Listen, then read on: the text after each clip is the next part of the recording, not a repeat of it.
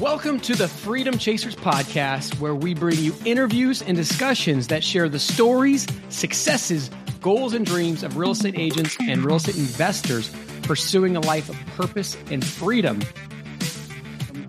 We're really excited to be talking with Lauren Havens today. She's with Home Havens. She's the director of Home Havens. Lauren, we'd love to kick it off with a story. You're doing short-term rentals. I'm sure you got some crazy stories.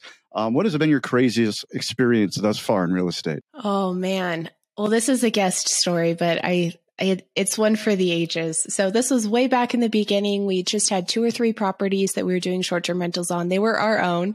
So we were particularly invested in our guests and making sure everything was running perfectly. And I got a message one night and it says, "Where is the fire?" And I look at my husband and we're like, what? I hope there's no fire. Like, what in the world is going on? And I looked at the profile. It was somebody from mainland China. They're visiting the national parks and in southern Utah. That's where I'm located. And we messaged them back. We're like, I'm not sure I understand. Like, what's going on? And they're like, well, we are trying to boil water and there is no fire. And I'm like, okay. I'm like talking to my husband. I'm like, I think we have an electric stove, right? Like that's just the coils. It's like an old fashioned coil stove. And I'm like, okay, cool. They might not be familiar with that. So we messaged back. We're like, don't touch it. It'll boil water. It should be getting hot. Like, is the water heating up? And they're like, yes, the water is heating up. We haven't touched it yet. I'm like, well, please don't touch it. And they're like, that's so weird. There's no fire. And I'm like, that's fine with us. But it just showed a major disconnect that they just didn't have electric stoves in mainland China. It was so weird for them, but we were kind of freaking out. Like, is everything okay? Is our house burning down? And as newbie investors, of course, we were super nervous, but no, that's a day in life. Yeah, we'd be so nervous. Like, do they only have gas where they were from, that part of China, or? I have no idea. To be honest, the communication wasn't really strong enough. I don't think they were laughing about it, but we were rolling once we figured out what was happening. That's so awesome. Where's the fire? Like, my mind was going in a million different directions. I'm like, is there a fire in the park nearby? Is a building on fire? Oh, yeah, that's a good story. Right? No, it's funny that because was our brain too. Yeah. I mean, I work with a lot of Spanish people. So like with me, I almost made the connection right away. When you're like, where's the fire? I'm like, oh, they're probably talking about the stove. It's funny. Amazing how many cultures dislike electric stoves. I think I'm not going to do this because of fair housing violations, right? But I mean, it's amazing how many cultures are against electronic stoves because there's a lot of them. Yeah. And I know a lot of people prefer gas. How interesting. What a fun story. So take us into the beginning of your journey. Like what got you into real estate, and kind of take us into what you're doing now a little bit. Yeah, sure. So I was not born an entrepreneur. Definitely not something in my blood. I married my husband. That's honestly how I got into all of this. Is I got married to him. His dad is a commercial broker and has loved real estate forever, but has always been a little bit too shy to invest. And so Aaron, my husband, said, "Hey, I want to invest in real estate." It was kind of just something he always wanted to do. So we got married, and about 6 months later, we moved into a bank-owned duplex and remodeled it ourselves while we were living there, and showered at the gym because we didn't have bathrooms because we were remodeling those too. And we decided that was really fun and we made a lot of equity, but we never wanted to do that ever again. And so we started getting smart and actually investing in real estate. And we bought a couple of very small homes. So they're about 500 square feet right outside a national park. We just bought them cash. They were 70 grand. So they were super cheap, and saved up for those. And that was the beginning of our real estate investing journey, was those 2 properties. One of them, the fire story happened at. And from there, we just got smarter and smarter, and we started learning more about financing, learning more about short-term rentals, picking a niche in real estate in general, and just growing our portfolio. And we were up to about 28 doors. Within the last 3 months, we've sold a bunch of those. So I think we're down to like 18 at this point, but it's been a fun, crazy ride. And all of that has happened in about 4 years. Wow. So you're moving quick. I would love to talk about like any challenges and roadblocks that you hit along the way, because they undoubtedly happened, right? So like what kind of bottlenecks did you create when you did this in the 4-year process? Yeah, for sure. Financing is definitely a bottleneck. Specifically commercial financing for short-term rentals. So it's very common for lenders to not even look at short-term rentals if they're actively running as a short-term rental. They might say, we don't want to finance it, period, or we don't want to finance it for the income it's actually making. We want to assume it's long-term. We don't want to appraise it the same way. So that's been a huge hurdle, is overcoming finding the right lenders who will recognize that and view this as the new wave of like hotel and kind of industry in that way. Like, this is a massive industry and it's definitely supported. So that's been a huge hurdle. But we've overcome it in a variety of ways. We're always still looking for creative solutions there though. Other hurdles, hiring, like learning how to run a team is crazy and difficult and has come with lots of mistakes. But in the end, I love learning those things and I love working with our team members. So those are just some of them. And then there's lots of small ones too. Like, we accidentally bought a house once because my husband and I didn't communicate great about it. And that's a huge mistake. We lost money on a flip. So there's things like that too. Go back a second. Yeah. I was going to say, how did you accidentally buy a house? Yeah, we did. This. Okay. So we're looking, this is way back in the beginning, right? We had 2 properties and the neighbor right next door to us, at the firehouse by the national parks, right, is interested in selling. So we look at all the numbers and we say, hey, I think this is going to make sense. So what we were going to do is we were going to buy it cash and then we were going to refinance out of it because we had plans for that money, but we had the cash on hand right at that moment. So we bought it cash, and when Aaron and I were having a conversation about it, I was like, yeah, we can refinance out of it, right? And he's like, yeah, can we? I'm like, I think so. Like, yeah. And so both of us used this word can and assumed the other person did the research as in like, yes, the lender has approved this. And we just thought, yeah, seems possible. And so after we purchased the home, we're like, okay, cool. So who do we email to get this thing refinanced and get some money back out of it so we can use that cash again? And we were both like, oh, I didn't do that. Did you do that? So we accidentally bought a house and we had to figure it out. So we brought on a partner who was actually thrilled. It ended up being a great deal for everybody involved, but we brought in a partner to help get some cash out because nobody would refinance out of this thing because the square footage was so small.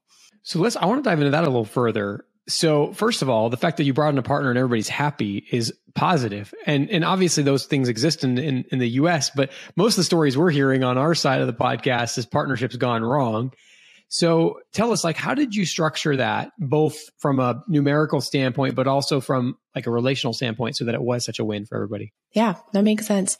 So partner that came in, we ended up pooling all 3 of those properties together. And so he brought in some cash. So that made it a safer investment for him as well, because he had the financial history of, I believe we were at 8 months, 10 months maybe, of the other 2 properties next door that were making awesome cash flow because they were rented out as short-term rentals. We had them listed on Airbnb and other places. And so we pooled all 3 of them together in an LLC, and then we gave a percentage of the LLC to him for cash in exchange. Then we could take that cash, go do what we needed to, and he was a part of the whole thing. So it was a safer investment for him because it was multiple properties, and he already had the financials on the other ones. So that's how we structured it. I can't remember exactly how much cash he gave us. I think he gave us like 120 or 150, and that bought him 40% of the business. And we sold those properties. We've since actually sold them. We held them for about 2 years, and then we sold the whole thing as an operating business. So we sold the financials and the reservations on the future calendar, kind of all of the above. And he made an awesome return at that exit, as well as his percentage of the monthly cash flow as well. And we did give him preferred return. So the way that we structured it, that's just like kind of a term that people use. You can kind of define it however you want. But our version of preferred return was that he got his cash out. So if we sold the whole thing for $400,000, he would get his 120, 150. Not exactly sure. I don't remember first. And then we would split the kind of the remainder, if that makes sense, of what the remainder 60-40. Yeah. Yeah. Love this. I want to dive deep into this. So, and I know generally, we focus on more of the mindset stuff, which we'll get to, but this is really fascinating. So essentially you created an LLC, put 3 properties in it and treated it like a business in every possible way, the way you brought in the investment, the way you sold it. Can we talk about how the conversations went about the exit plan from the beginning? Was it kind of like what I hear a lot of times people are doing a first-time investment, it's like happy-go-lucky, hey, it's all going to be okay, we'll figure it out when we get there? Or was there a clear defined, you guys were going to package this up, get it cash flowing, and then sell it? This one was not defined.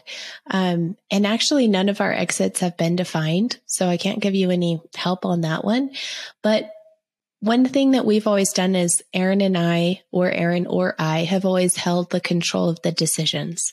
And I do think that's important, that you nominate somebody within a partnership or a syndication, that somebody is in charge of making the decisions. And the fact that you're putting money into that investment means that you trust that person to make the best financial decision. And so when we saw, because we were down there more frequently, we saw that the management changed on the HOA of the area we were in, and we saw it kind of deteriorating a little bit. We said, hey, let's just sell before anything changes. And since after COVID, the property values have gone down in there because it's just become a little bit crummier. And so because we were the nominated decision makers and the most involved, we said, hey, I think it's probably best we sell now. And so we did. And it was a great decision. The properties still make actually really good money, but we just didn't want the park to affect anything. So anyway, at the end of the day, I think it's important that you nominate somebody and you put your trust in them. So it's not like 3 heads on a snake trying to make a decision. Totally. So this, I'm guessing here, but I'm assuming this is what led you to the management. So you're buying these properties. Was it a sense of the people that you're paying to manage it were charging too much? Were they not doing the right job? Or did you guys manage them from the very beginning? We managed them from the beginning, from 5 hours away. So fairly immediately, I learned how to manage without being there, which was honestly one of the best lessons I ever learned. We did look for management companies, but we'd been doing it for a couple of months when we started looking, and they were extremely expensive, and none of them were doing what we were doing. We thought we were doing a really bad job. And so we said, okay, if we want to continue this strategy and this cash flow, we have to build it out. And have to shortly became get to. And that's where I just really sunk my teeth. And so I run that. My husband now does syndications and other things. And I just run the management company, and I love it. I love working with my team. Oh, this is so really cool. So obviously you were drawn to this as soon as you started doing it. So what do you love so much about the property management portion of the short-term rentals? It draws people out of the woodwork. So when I go to a real estate investing event, I am frequently the only woman in the room, or maybe the only one who's not new. And I love how short-term rentals just draw people out of the woodwork. You'll have investors who have been in this for 30 years, and you talk about getting a vacation rental or investing in an Airbnb, and suddenly their wives and daughters and sons are like, hey, I could help you furnish it. Hey, have you tried this? I can take the pictures on my brand new iPhone. And it just brings people together. Everyone can get behind having fun and going on vacation. And so I just loved the culture it created. I love the guests. There's a lot to it, and I'm kind of a fan of complicated problems. So it's definitely enough to keep me busy. And really, that's kind of what just drew me to it. It's just different. Okay, cool. You just said you're a fan of complicated problems. Let's dive into this a little bit. Intrinsically, what is it that attracts you to complicated problems? Well, and maybe it's perspective too, because there's definitely been times where I've pridefully said, I could run a drop shipping business. That's easy. Mine's clearly more complicated. Big lies, right? Big lies. But I really enjoy automation. I really enjoy tech. And so bringing that to sometimes an antiquated real estate industry where things haven't changed in a lot of years has been really fun for me. And as I've seen people's eyes been open to, oh, whoa, I could not have to manually send letters of intent. I would have to not manually do all of these things. That is so cool. That saves me so much time. That makes me more efficient. I would enjoy my job more. it really started with conversations like that where I'm like, oh yeah, I know how to use if this, then that, or this or that. And then it's become this full-fledged management company that has a ton of automation. This is so awesome. Like, there's so many directions we can go. Before we start going down the automation road, I want to talk to you about the beginning decision to go into short-term rentals. So one of the things that you're mentioning is that everybody's coming out of the woodworks because they love it. Did you have that vision from the beginning about that you wanted to buy short-term rentals for the lifestyle? Or was it based on the returns? Or how did you guys come to that decision to go that direction? Just strictly returns. It was that we could rent these very small houses for a lower amount, or we could make them super cool and have this like little kid loft and make it fun and make triple. And so we said, let's make triple. We're young and broke. Let's do it. Absolutely love that. And there's people, like, we talk to investors every day. And the thing that I love about the short-term game is it gives the buyers the chance to have true lifestyle. Like, I know one of my visions on my vision board is to own 12 of the most amazing properties across the country that cash flow that like I would travel to on vacation. And that's the thing that gets like me so excited, is because we're not going to be hopefully dominated by the hotel industry in the way that we were. It gives the everyday person the ability to, you know, buy some really cool lifestyle pieces. Have you guys thought about, you know, maybe going in and building a lifestyle business that way across the country, or are you guys like strictly focused where you're at? So in all honesty, I'm not that coordinated. I run my own business, so I can run my own schedule. And the way that we run our rentals, I would have to plan at least 3 months in advance to book my own place. And I'm not that good at it. So I'll take the cash and I'll go on a trip whenever I want. And we have a lot of owners that do that too, right? They buy a property and they say, hey, I'm buying this, so when I come back, I can stay here with my family over holidays and this and that.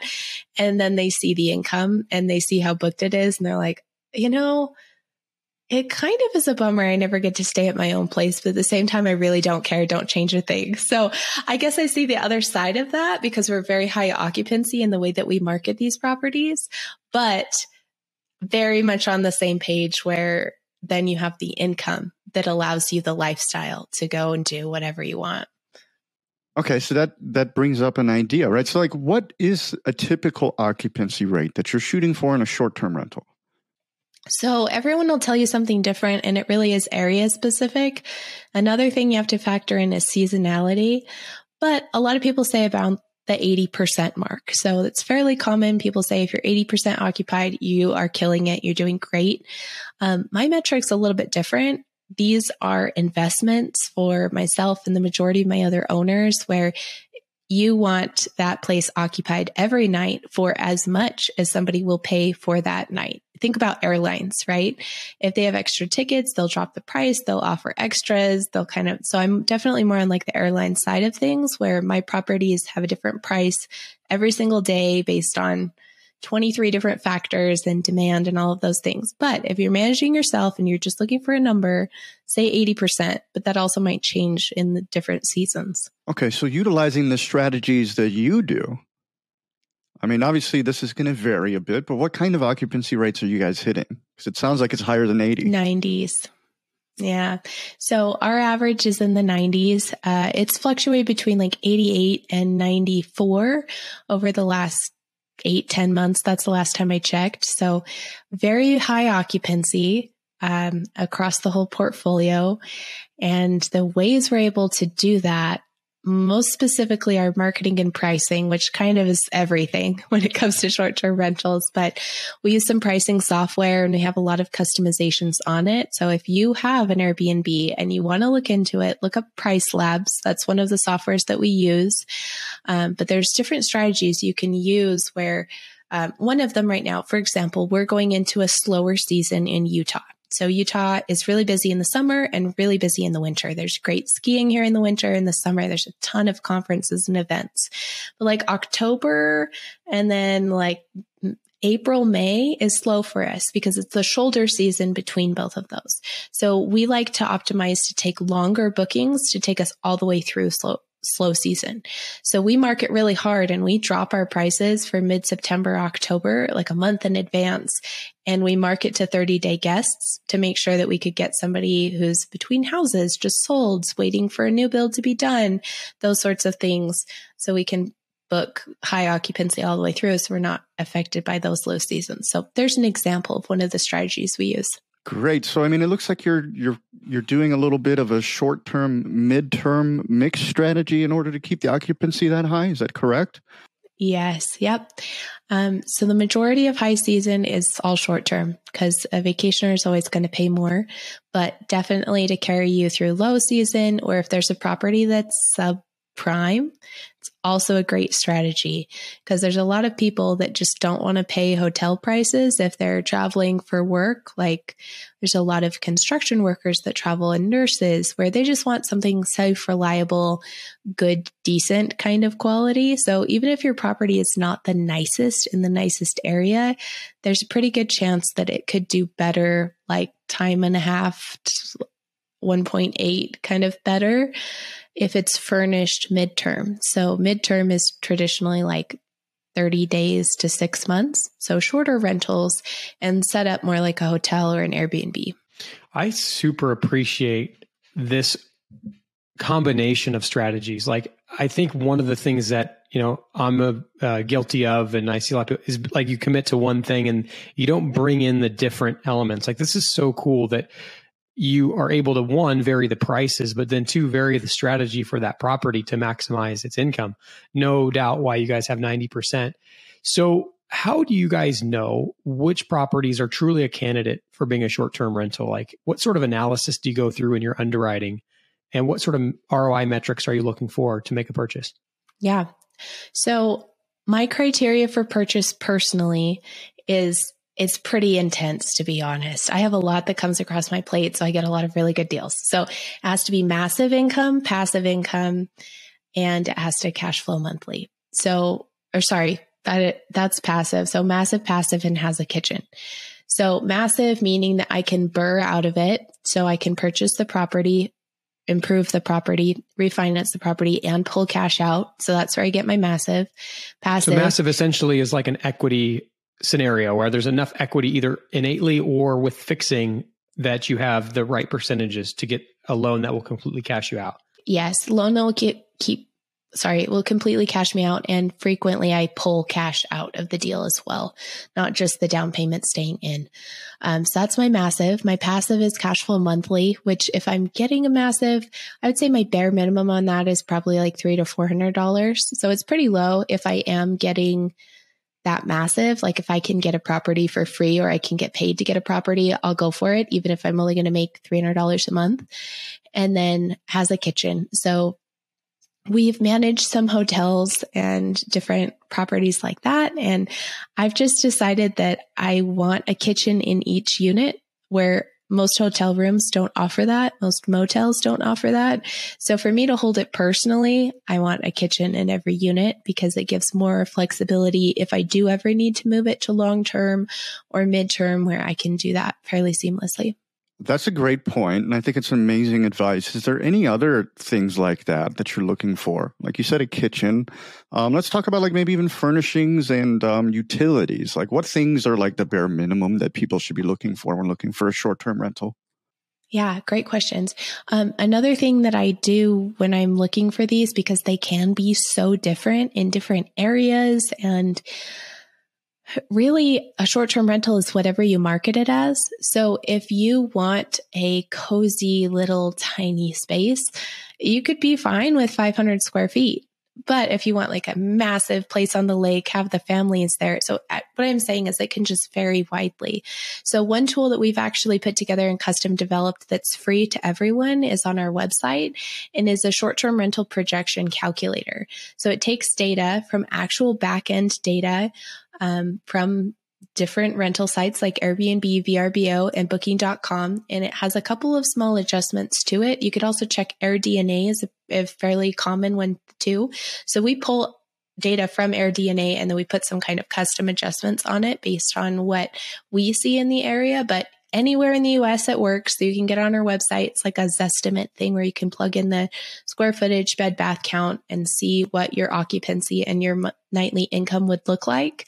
If you are in Utah, I'm more than happy to help you kind of customize that too. If you have additional questions, if you're outside of Utah, I don't have customized data. It's just kind of pulled from the data sources we use. So it's up there for free, but you might ask somebody locally if that's really what they're seeing as well. But as far as requirements, I think the biggest requirement are figuring out who you're going to rent to and targeting that property towards a group. You're never going to know for sure who's going to stay at your property. But if you say, this is a big family get together place, you want 4-pack in place. You want to cater to that. You want multiple master suites where a family would be very comfortable staying.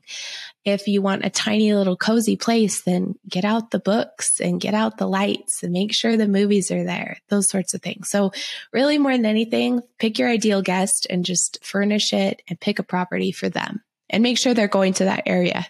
Everyone who listens to our show knows Tim and I are passionate about obtaining financial freedom through real estate investing. We also know that everyone's situations and goals are different. And while there are programs out there that show you a path to financial freedom, many of these programs are just too cookie cutter and don't take your personality, situation, and desired outcome into account. Think about the number of times that you've watched a guru online and tried to do the exact same thing as they did, but had nowhere near the same results.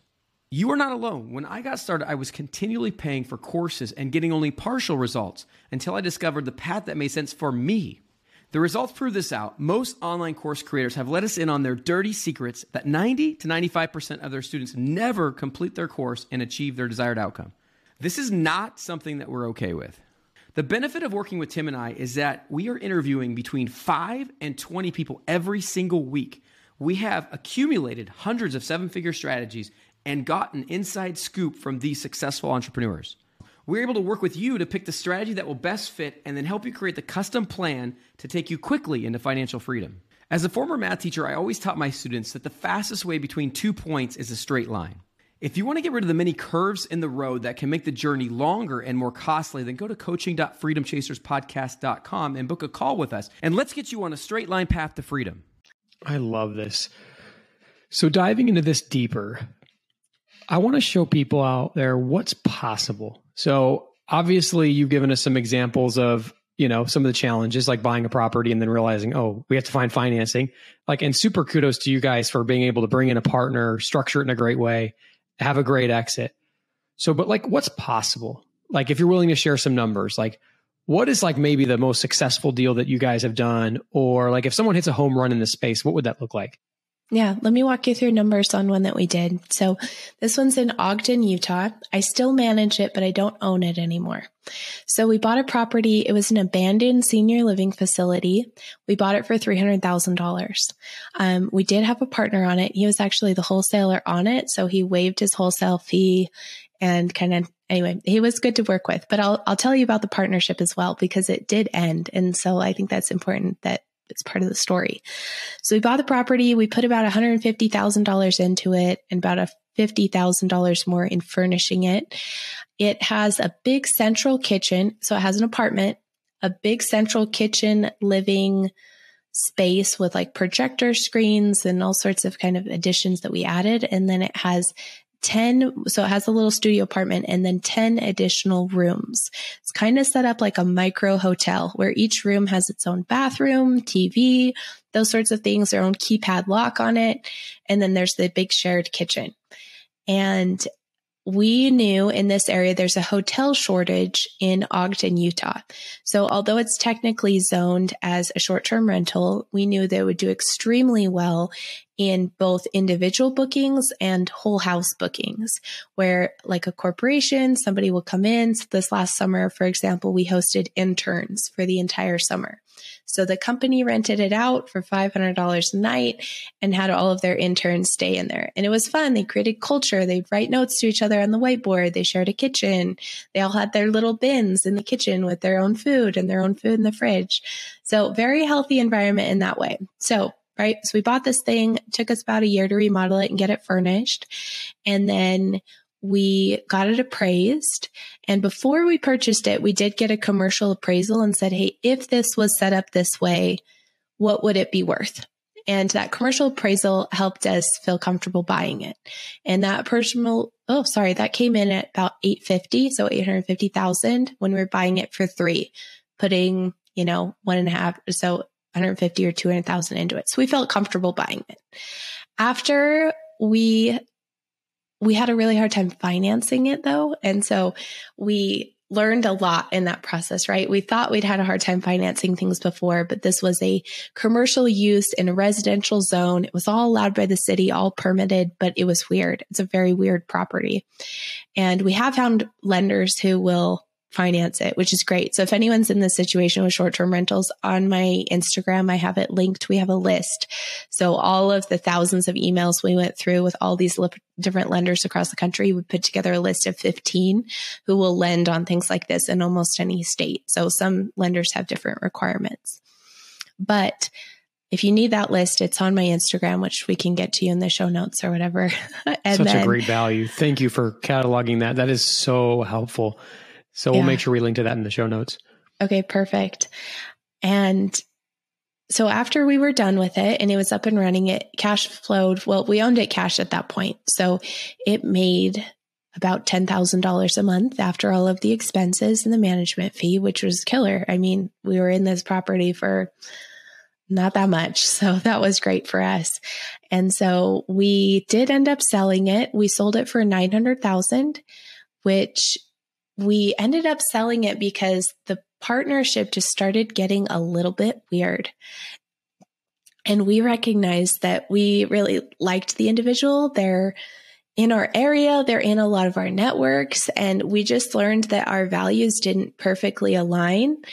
And we decided that it was probably best that we part ways now rather than get into a situation where we were actually disagreeing on things. So we didn't disagree. We left very happy, but we always kind of watched the vibe of partnerships and we'll exit if we feel like anything is not congruent.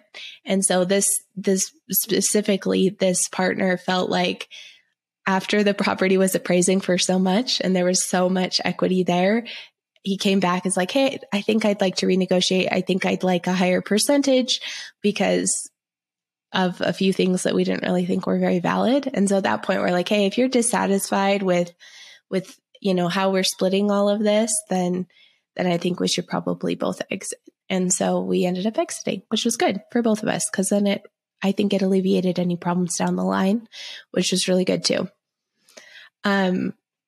We sold the property for $900,000, which left us with an exit over $200,000 cash, which was great, and $10,000 the whole time we held it. So that was pretty sweet too. And after everything, we were really glad we did the property. I still manage the property, so I still make money out of it every month. And that's kind of a killer deal, in my opinion. Yeah, I mean, it sounds like a tremendous deal. I mean, I would love to talk about like this partnership a little bit. So like you mentioned, sometimes, you don't have the same values and things don't feel right. Like this person, appears they came in to renegotiate, and obviously it doesn't sound like that was a good response on your end. I'm curious, like, what do you think, like when you're getting into a partnership, what are you looking for on the other half? What kind of vetting do you do to find the right partners? And what kind of red flags are you looking for to avoid bad partnership? Yeah.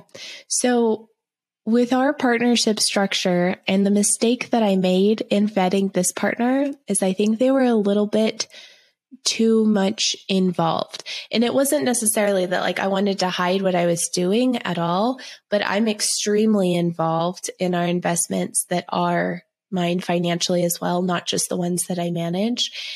And the fact that we remodeled it, we furnished it, and then we run it day to day means that my ideal partner is actually very passive and not involved.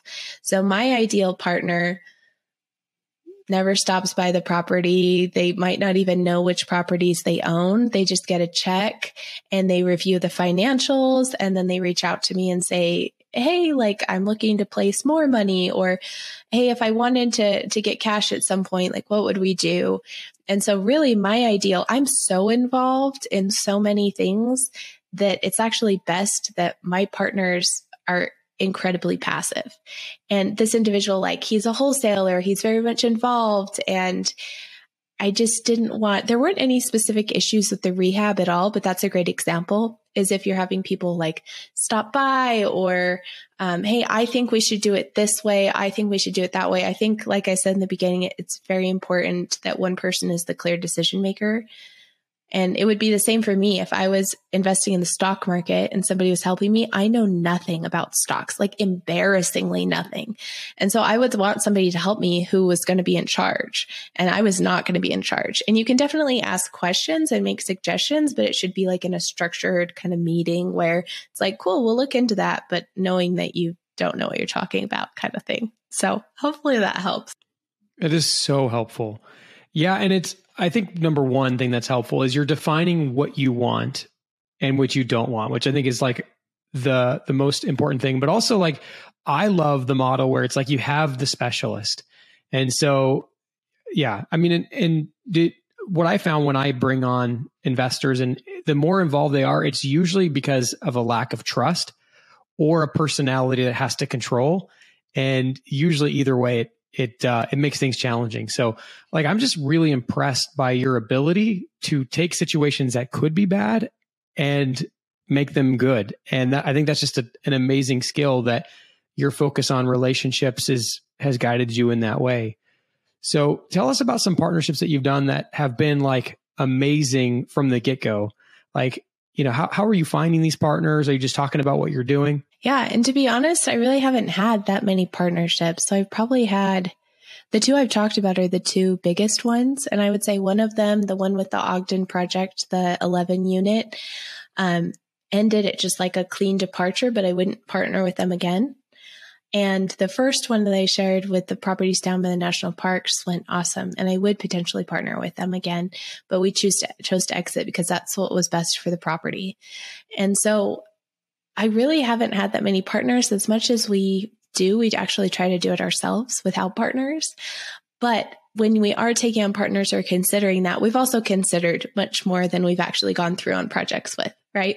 I think that's true for everyone. You drive by all the houses you could have bought or didn't buy or whatever, right? So I think it's important that when you're thinking about partners and you're thinking about vetting them, that you really think it all the way through. It's really exciting when you're working on a new project, you have something shiny and you're like, wow, we're going to make so much money. It's going to be so fun, that you just skip over things. Meet your partners in person. That's one of them that should be really obvious to everyone. If you haven't seen the white of their eyes, I wouldn't partner with them. Like even having your accountants meet each other is a potential suggestion, because having that kind of, depending on how you're doing it, if it's a true syndication or not, them being open to spending money on a partnership agreement, I think is a good indicator as well, whether if they're kind of cheap or if they're willing to protect themselves and you. If you can both split costs and sit down with an attorney and write something up, I think that's a really potentially good partnership, in all honesty. I like to meet people's wives because I'm in it with my husband. And so even if it's just on the phone, I think that's kind of important. And maybe this is like super extra to people. It's like, wow, Lauren, that's crazy. It looks like you want my social to partner with me, but it's part of life and it's part of business. And business for me is not clearly delineated. It's not like this is my personal life and this is my business. It's all one. And so these are things that are potentially important to me and might be to you too, depending on how your business is set up. I love this. So when I went from being a math teacher into the B2B sales world, my boss, I don't even know if this is legal, but my boss, as a part of like a 7-step interview process to hire, which was amazing, like the best sales manager I've ever had. And he actually had a dinner with his wife and with my wife prior to like hiring me. That was like the final step. And like, I thought that was so cool. Maybe some people would think it's discrimination, but like, it was so like the message it sent to me was like, wow, you care so much about me, and you're like that. You don't want to impact negatively the culture of the team, and you want to make sure that there's really truly a good fit from a family perspective. I went on to work with that guy, and he put on boating trips for the families, and it was just like, we worked like our tails off, but then it was such a fun environment to be in. And so like, I just want to say kudos on that, like that you're bringing in to dive into it a little bit deeper. Like, let's say you have a guy like me and my wife has no desire to be in the business at all. So she loves being at home with the kids. She loves, cooking and hosting parties at our house, things like that. What sort of involvement, are you looking for, if any, or are you just looking for someone that's not crazy? You say that, but would your wife be interested in picking the new tile for your bathroom? Because I think she would be, right? So even if you're not interested in the investment side of it, the numbers side of it, like you are, right? And that's something about what I do specifically is short-term rentals are furnished and they're usually cuter than long-term rentals. So if we're looking at doing a project together, I'm bringing like mock-ups of what it's going to look like when it's all done. And it's fun to walk a property just because we're all nosy. So if you're looking at buying a property and you walk it with your significant other, it's usually fun, even if it's crappy. And so those are the sorts of things is that I just really want them to feel involved. If they ever want to be involved, if they ever want to come see it, I just don't want them to feel alienated. And people are used to what they always do. So if I had never met somebody's spouse and they called me and like, hey, I want to walk through the property, I feel weird. I feel almost immediately attacked, like, what's going wrong with it? And they probably feel awkward making that phone call. And so if you can just start the relationship and introduce it, if I never hear or see that person again, it's fine, but it just introduces this comfort, which I think is important. Yeah, I think that's so cool. Yeah. And then you get a chance to really learn the priorities of the people you're partnering with. Do you do this when you're helping people buy short-term rentals as well, or just strictly when you're looking for partnerships? So we're much pickier when we're looking for partnerships. And again, we haven't done like a ton of partnerships. I've had 3 partners ever, and I told you about 2 of them. And the other, I guess, is my husband. He's my partner in everything, but he's already pre-approved. Nice. But when we're looking, I guess I have similar ideas in the majority of other sections of my business. So I'm looking at a management client and bringing them on. I have to have seen their face. So you can't just call me and say, hey, I'd like for you to manage my property. At very least, if you're out of state, we get on a Zoom call and just make sure that everyone involved kind of understands and knows who I am, because that's important to me. So I guess I do have kind of different vetting standards in different categories of my business and my life, just to make sure that everyone is comfortable, because and it probably comes from a place of like deep insecurity for me, because I kind of hate conflict. So the more I can do upfront, like my management contract has a video that explains it in case you don't want to read it, and you have to sign that you watched the video. So whether you did or not, like I just don't want anyone to be able to come back and be like, hey, I didn't understand. Like I legitimately want to help care and nurture for people, which is probably why I'm in hospitality. But it kind of goes throughout. So I think you find a version of this that works for your business, because my version probably does not work for you, right? Figure out what you're comfortable with, what your criteria is. Think of the worst interactions you've ever had and how they might have been avoided, and make rules for yourself and stick to them, because it's infinitely better than not wanting to go to work or get up because you don't want to talk to certain people. Oh, absolutely. 100% agreed. And I feel like this is totally a natural role for you. This is probably just a great fit for your personality from the very beginning. You mentioned towards the beginning of the interview that like you almost fell in love with this whole thing, and we got to take it in that direction now. So, I mean, you are really attracted to technology and automation. So like what kind of technology and automations are you using in your business in order to get, the 88 to 94% occupancy rate, which is crazy? Yeah.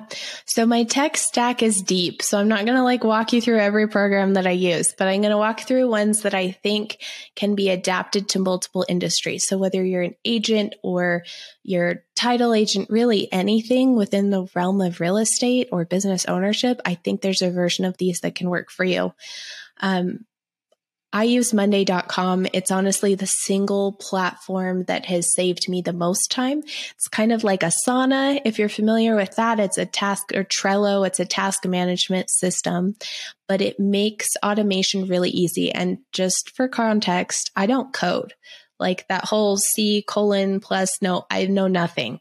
So everything that I'm sharing is potentially beginner friendly. You might have to watch a YouTube video to figure it out, but something that you could do. So if you're running a team specifically, or you're sending out a lot of documents, Monday.com has a ton of integrations with different softwares. If you're an agent, there are typically for different areas, it's really run by your MLS. Some MLS have automated like document signatures built in. Jotform or DocuSign is also something else. Basically, if you're spending time preparing paperwork, you could automate that. So anything you spend time like that, look for ways around it. You can also hire people to teach you how to automate and do it all for you. Find them on Upwork. And I've done that a lot too for custom things that I've needed, but you can do hundreds of thousands of dollars of custom development for your business for like 10 grand. And if that saves you an employee a week or yourself a whole bunch of time and effort, when I'm sending contracts, everything I need, all of the email chains to get a new owner onboarded for me, it takes me 2 to 3 clicks to be able to add everything and get them filtering through the process.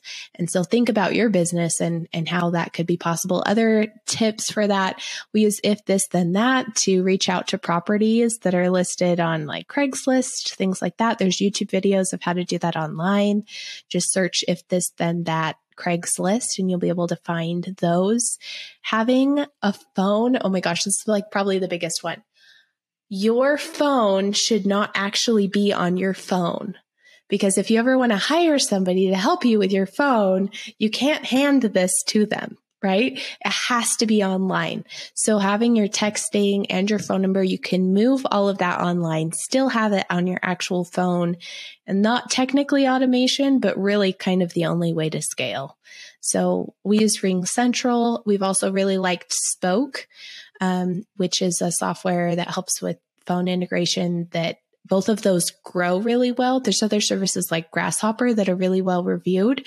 But if you want to try to get into like automated texting and those sorts of things, they don't compile quite as well. This is incredible. Do you have any sort of video out on this or a document? I don't, but I have to tell you this. I work for free 4 times a year. And it's something that I just do to be able to know people and get to know them. So it's usually about 10 hours of work, but I've done custom help automation for my broker, for example. I went in and he runs a hard money lending company. I went in, took notes, got him some systems going. So 4 times a year, once a quarter, I work for free. And so if you are interested in having me help you, maybe just reach out on Instagram. And if I have a spot, and I will, but if you also ask questions, I'm pretty big on content as well, because my time's important to me. I do a lot of one-to-many sorts of classes and Instagram content. And TikTok and such. So if you have questions, reach out, because then, on Monday when I'm trying to dream up what I'm going to talk about this week, I could just talk about whatever you ask me. So that's a good resource as well. Some of it is customized, but I'm more than happy to make resources for those if people want to request them. Totally. And I don't want to be presumptuous. I mean, you have 40 hours a year. I don't want to take it from, maybe somebody that would need it more or less fortunate. But if there's an open time slot and we could give this out to the audience and come with a list of pre-prepared questions and systems, I think that would be tremendous. You want it, Matt. Plead your case. Okay. If you let me pitch you, I will. I'm a phone salesman, so perfect. That won't be a problem. Yeah, I'm so done. So let's do it. Let's give listeners of the podcast Q4. All right. Okay, so you have to have listened to this episode, and I will work for free for you. You can apply just by messaging in what you need and why. I guess just contact me. Probably Instagram is probably the easiest way to do that, so we can create a little community around it. Love it. Yeah. And then if you think of any other requirements, like they got to like your socials or however they could benefit you, we'll make that part of the requirements. That's a good idea. Cool. Let's do it. That would be great. That is so awesome. So what I want to dive into now is you are in business with your husband, and everything in the way that you've described what you're doing is so energetic and positive. So can you talk about what it's like working with your husband and how you've structured that in a way where maybe you're maximizing your skills, avoiding conflict, et cetera? We used to be so bad at it, and we've gotten a lot better. So I definitely have some things to share. When we started, we both had the same business and the same to-do list. And that is the worst thing, in my opinion, that you can do, because you're working on top of each other. You don't know who's done what, and it's just chaos. And the other thing is, you're spending all of this time when you're working on the exact same things. You're spending all this time updating each other, and there's never a win that isn't shared. So for us, that was our perspective. And so we separated kind of what we did. We said, hey, what is Lauren really good at? Okay, only Lauren is doing that. What is Erin really good at? Great, only Erin is doing that. Because then you don't have to update each other. You have your own little things going on, and you can share your wins. You can say, hey, I did this. Are you proud of me? Instead of, hey, we finally got it done. It was a big difference for us in our happiness and celebrating successes. And it made a big difference in the numbers. Our business tripled after we made that decision and change, my business tripled. His business just became his own business, because I took the majority of what was already happening, and he started his own. So I guess I give some credit there. But yeah, it's so important, and it's so hard to learn that balance. So if you're struggling with it, like, it's okay to struggle. I just don't want people to see me and my husband, who are now working very successfully, separately, but together, very much so, and think that it wasn't hard. There's nothing wrong with your relationship if it's hard to find that balance. It's very, very normal. And the fact you're working together at all is like absolutely kudos. It's very difficult to do. Oh, you're absolutely right. So I think what you just said was very similar to, I don't know if you're familiar with who Alex Hormozi is, but he works with his wife, and they literally work on opposite sides of the house now, and they work on different things so that they could still talk about their day and have an engaging conversation at the end of the day, instead of like being in the same room with each other. So, I mean, I think that's a very wise conclusion that you guys came to. How long did it take before you guys determined that your partnership would be better off if somebody was, or if you guys were in specialized roles instead of generalized roles? Yeah, probably a year and a half. And that was probably the hardest year and a half that we've ever had in marriage and business, all of the above. Because, and for me, I'm a very social individual. I'm fired up by positivity. And it was because I couldn't share wins. Anything would be like, hey, I'm so proud I did this today. It's like, yeah, I already know. And that was just crushing to me. And for him, it was not having his own thing. Like, he wanted his own thing. He wanted something that he could say was his. And so that year and a half of figuring out that was important to us was difficult. But after we did, it's been an absolute game changer and so much more respect. Like, I love my husband so much more because he's independent in that way now, and I can see him thriving. And so if it sounds right to you to separate responsibilities, I would do it as soon as you can. Yeah, I think you're absolutely correct. Because everybody has strengths and weaknesses too. Like, the better you guys get at counterbalancing each other, the better off it'll be in the long run. So Lauren, like, give me an idea. What is your guys' vision, or yours specifically, right? Because we're talking about Home Havens right now. What is your vision over the next 12 months, or that general time frame? Great question. So Home Havens has fairly always been word of mouth. So I teach classes, I get on podcasts. I just love sharing what I do and ideas for other people to do something similar or the same. And that's how I've always marketed. So now I'm doing marketing, like, for the first time ever, like SEO and more of those sorts of things, reaching out to people who are struggling, which I'm actually really excited about because I think I'll be able to help a lot of people that way. So we've started texting people who own rentals in vacation areas specifically. So complexes who are zoned and intended for vacation rentals, and saying, hey, do you need help? Like, hey, can we come teach a class at your HOA? Is there anything you need? And so I've always had people come to me, which I've been incredibly blessed to do it that way. But we're now kind of reaching out in the other way, which I'm really enjoying because I think we'll be able to help a lot more people who really need it. And I'm excited to see how those stories unfold. So we're continuing to grow the management company. I think we'll be closer to about 300 doors managed within the next 18 months or so. and just growing our marketing both on getting new owners and on the renters that are coming in and the guests that we have. We're also reaching out to companies, offering more, teaching classes about how business owners can offer housing as a benefit for their employees and just those sorts of things. So more specialized marketing, and I'm already seeing some good response. So I'm excited to do that as something new. Oh, I love how you've already built your business like with an attraction model and you're going after a chasing model afterwards. It is almost universally the opposite. So, I mean, an attraction model is an asset. And as you continue building it, it'll continue growing and snowballing. Once you incorporate the chasing model too, I mean, this thing could really blow up. So I'm really excited for where you are and where you're going. If our audience wanted to get in touch with you, what would be the best way for them to reach out? Yeah. So I put out a lot of free content on TikTok and Instagram. Instagram specifically, I do stories every day, upload reels. You will feel heard if you are in real estate. There's some comedy on there. There's a lot of resources on automation, short-term rentals specifically. So that's probably the best place to kind of keep in touch. If you want to reach out specifically, you can also just DM on there. I see all those messages still. So that's kind of a hack to get to me. If you're interested in our management services, we'll send you to our website to get some projections and book a call from there. But if you want me specifically, a little secret is I still manage all of my DMs on Instagram. So hopefully that helps. There you go. You got the secret sauce, everybody. Lauren Havens, this has been an absolute pleasure. Thank you so much for giving us a glimpse into your life and into your business. And to those of you out there chasing freedom, freedom is acquired one action at a time. So if you do nothing else, write down one action that you got from today and make sure to start taking actions to complete that within the next 7 days, and tell somebody you know that can hold you accountable. And before you know it, you too will be living a life of freedom. So we'll catch you guys on the next one.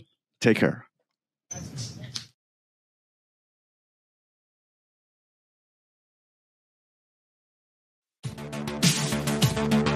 Please like, comment, share, and subscribe. Engagement is like gold to us. We can't do what we're doing without it.